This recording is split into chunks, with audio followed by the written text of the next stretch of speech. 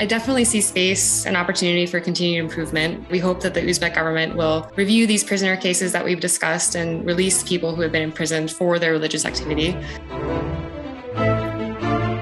Hello and welcome to the USCIRF Spotlight podcast, a weekly podcast series by the United States Commission on International Religious Freedom, where we take a deep dive into religious freedom conditions around the world, breaking the situation down for you. Each week, we focus on a different country, region, or topic. Not only do we analyze and explain the religious freedom situation to our listeners, but we also make policy recommendations to the United States government in order to address the immense challenges we bring to light here. Now, here is the host of our show, USCIRF Director of Outreach and Policy, Dwight Bashir, to lead today's discussion. Welcome to USCIRF Spotlight.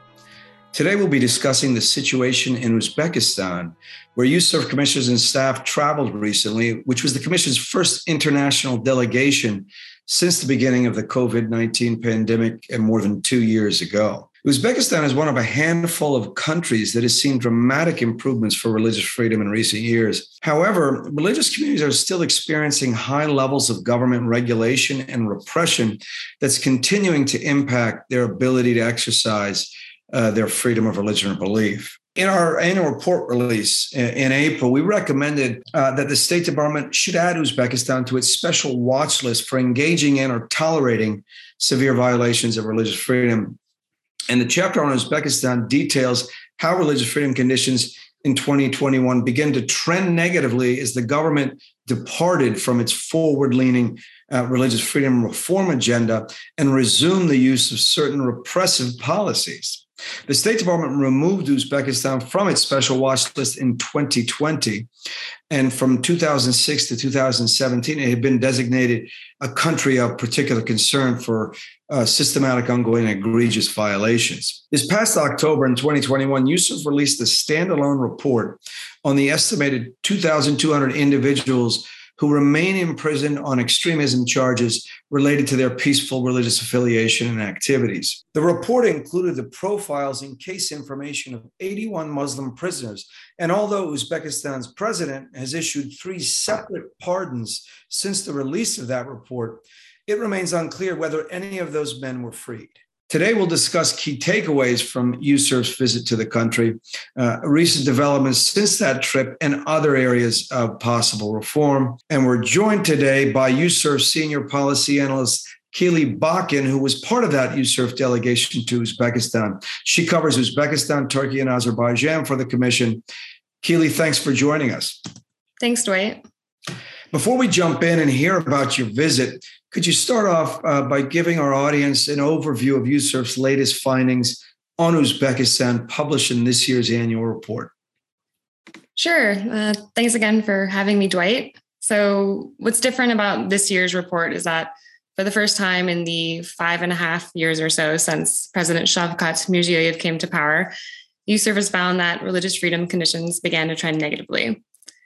I should say this is relative to the overall positive progress we've seen in recent years and shouldn't be interpreted as meaning that Uzbekistan has returned to the kind of conditions that it had before Mirziyoyev, but it's a concerning trend all the same. Like you mentioned, one of the biggest issues is still Uzbekistan's imprisonment of a staggering number of individuals related to their religious activities, like possessing religious literature or meeting to pray or discuss their beliefs with others. While the overwhelming majority of those individuals were imprisoned under the previous government, we're seeing this administration add to that number by detaining and arresting others for the exact same reasons. So the fact that this practice hasn't ended is still a serious concern. On top of that, last year, the government introduced new restrictions on its people's ability to pursue a religious education abroad. They recalled something like 1,500 students from religious schools in Egypt and Turkey and announced that moving forward, any students that are interested in studying religion abroad would have to get the government's permission first. There are also concerning cases of journalists and employees of media outlets who were fined for publishing articles with religious content without getting the government's approval. And then last year, the government finally adopted a revised religion law that was underwhelming in the scope of its changes. although there were some improvements, the new law kept many of the most problematic and restrictive elements of the law, and for most intents and purposes, basically remained the same. Of course, our annual report released in late April covers January of 2021 to December of 2021, that the full calendar year. And you had the opportunity to visit Uzbekistan since then in April.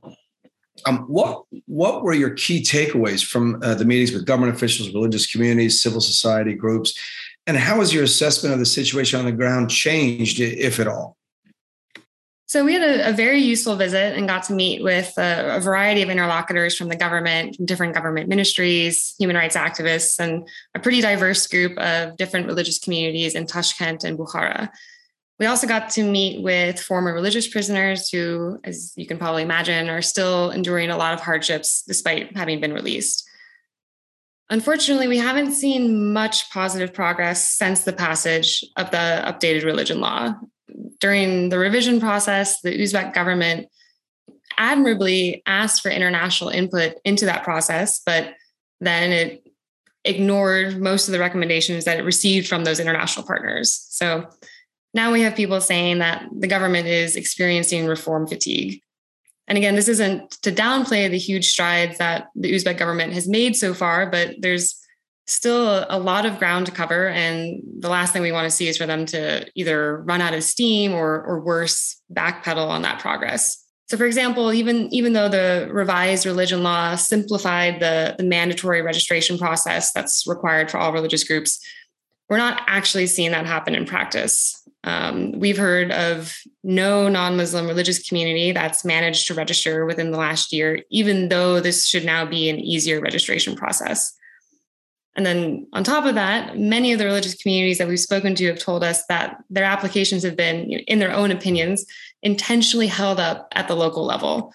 So it's being prevented from going up to the Ministry of Justice or the Committee on Religious Affairs, and it's being held up either with the Hakimiyats or they're being blocked by the Mahalla, which is a neighborhood level organization whose role in the process was technically removed, but clearly still is continuing to play some kind of role behind the scenes.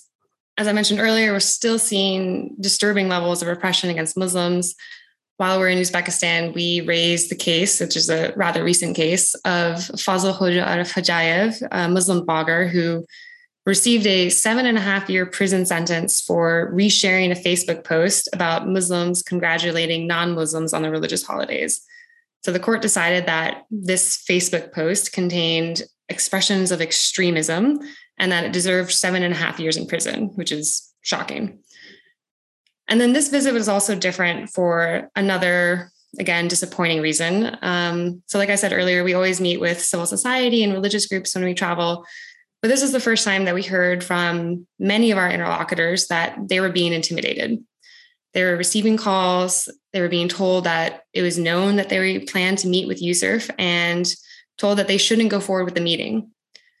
This wasn't the only thing that was going on. There were also attempts to pressure people's families to have them back out of the meeting, among other things. And while this wasn't the case throughout, we did have people cancel for fear of retaliation for meeting with us.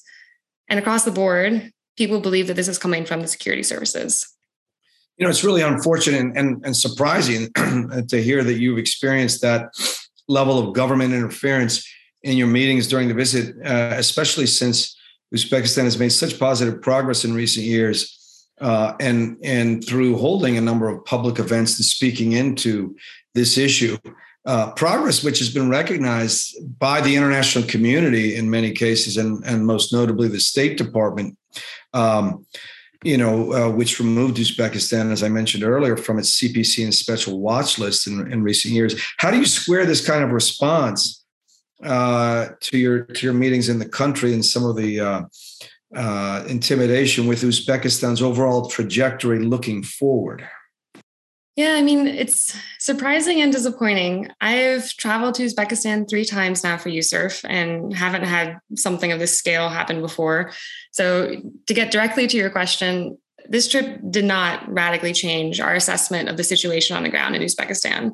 If anything, it, I think, confirmed a lot of what we already knew and had already been hearing for a while. But the fact that our visit produced this level of attention and this kind of response is troubling, to say the least. And, for me, it really begs the question why the government doesn't want an honest and accurate assessment of religious freedom conditions in the country. I'd say it's difficult to forecast how the government will move forward on these issues. Throughout our visit, the government emphasized with us that they remain committed to providing religious freedom and that the reforms that they've made so far are irreversible.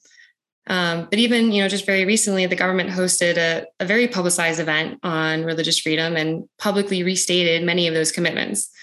Of course, that's positive, but we're looking and hoping for more follow through. You mentioned this recent event, and it got a lot of attention for those that are following closely on religious freedom for the group that was there, and again, it looked like the government's signing up or confirming commitments that it has made previously, maybe to the UN Special Rapporteur or others in the international community. Did this new declaration include or signal concrete or new commitments to improve religious freedom or introduce any additional reforms that you're aware of? Yeah, so this event brought together Uzbek government officials and a variety of different international representatives to dialogue and adopt a set of principles mostly related to religious tolerance. It's great to have this forum and platform to have these kinds of important discussions with Uzbek officials and really bring this issue back to center stage. And it's also been positive to see officials recommit to protecting and promoting religious freedom. But that also does need to be translated into action. And although we're seeing this public recommitment to guarantee FORB, that's not reflective of the reality in Uzbekistan, since the government still obstructs the full exercise of this right through legislation, regulations, and its other policies. At the same time, we're also seeing this event being held up as a kind of stamp of approval on Uzbekistan's religious freedom record.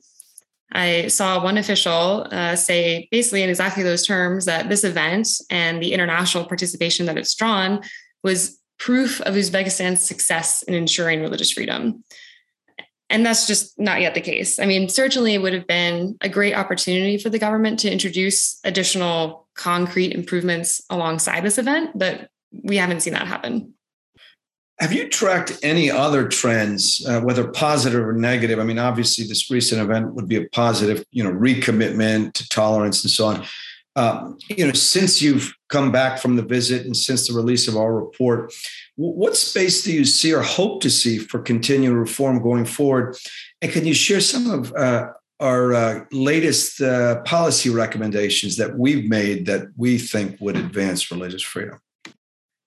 Yeah, so on recent trends, that's a bit of a mixed bag. On the one hand, within a week of us coming back to the US, USCIRF participated in a public discussion with Uzbekistan's ambassador to the US, Javlan Vahabov. And we had a frank and useful conversation about many of the same issues that we raised while we were in Tashkent. The ambassador specifically addressed USCIRF's special report on religious prisoners in Uzbekistan. And while he didn't agree with the findings of our report, I still can't stress enough the importance of having the ambassador and the embassy's continued engagement on these kinds of issues. And I was particularly encouraged to hear the ambassador share that several individuals profiled in that report have been released. So we're looking forward to hopefully being able to confirm that information soon. On the other hand, earlier in May, there was yet another forced beard shaving incident. An unclear number of men were taken to police stations and apparently given the choice of either having their beards shaved off or spending 15 days under arrest. This is something that has happened on and off in Uzbekistan for the last couple of years, and we still haven't heard a satisfactory explanation from the Uzbek government as to why this continues to happen. We were pleased to see, though, that the U.S. ambassador in Uzbekistan spoke out on this incident specifically, on the forced beard shaving incident, and also raised other issues like the continued arrest of people for so-called extremist literature and the stalled registration process that I mentioned earlier. Going forward, I definitely see space and opportunity for continued improvement. And like I said, we hope that the Uzbek government will review these prisoner cases that we've discussed and release people who have been imprisoned for their religious activity. in my opinion, there's also some low-hanging fruit. We spoke with a couple of communities struggling with their places of worship. The local Shia community, for example, in Bukhara, have been trying to reopen one of their closed mosques for the last couple of years and have been blocked. And then there's also a Baptist church and a Buddhist temple that have had issues with the government and, could really use its engagement and support in resolving those. On USCIRF's policy recommendations, of course, the big one is for the State Department to re-include Uzbekistan on the special watch list. We also recommended the US government continue to engage with Uzbekistan on legislative reform. It seems like that ship may have sailed a bit with the passage of the religion law, but there's a new opportunity now to have conversations with Uzbekistan about its criminal code and specifically about decriminalizing certain articles that punish the peaceful religious activities. And then we're also recommending that USAID provide legal aid to individuals prosecuted related to their religious activity, and we're continuing to urge the US government to advocate for the release of all religious prisoners of conscience. Well, certainly a mixed bag, but a lot of glimmers of hope as you've highlighted here. And it's always a good thing, as we've seen at USCIRF, when a government is actively willing to engage, whether in Washington or in their own country, on these issues and have the dialogue and discussions, even if they're sometimes difficult. So we certainly look forward to more movement and continued engagement. But we'll have to leave it right here. I want to thank Keely Bakken, USCIRF Senior Policy Analyst covering Uzbekistan and other countries in the region, for discussing the recent USCIRF visit to Uzbekistan and findings from our recent annual report. You can find our latest chapter on Uzbekistan and latest policy recommendations on our website. As always, thanks for tuning in today, and we'll see you next time on USCIRF Spotlight. To learn more about USCIRF and about global religious freedom concerns, visit uscirf.gov. That's USCIRF.gov. You can also find us on Facebook and Twitter at USCIRF. Thanks for listening, and we'll see you next week for another USCIRF Spotlight.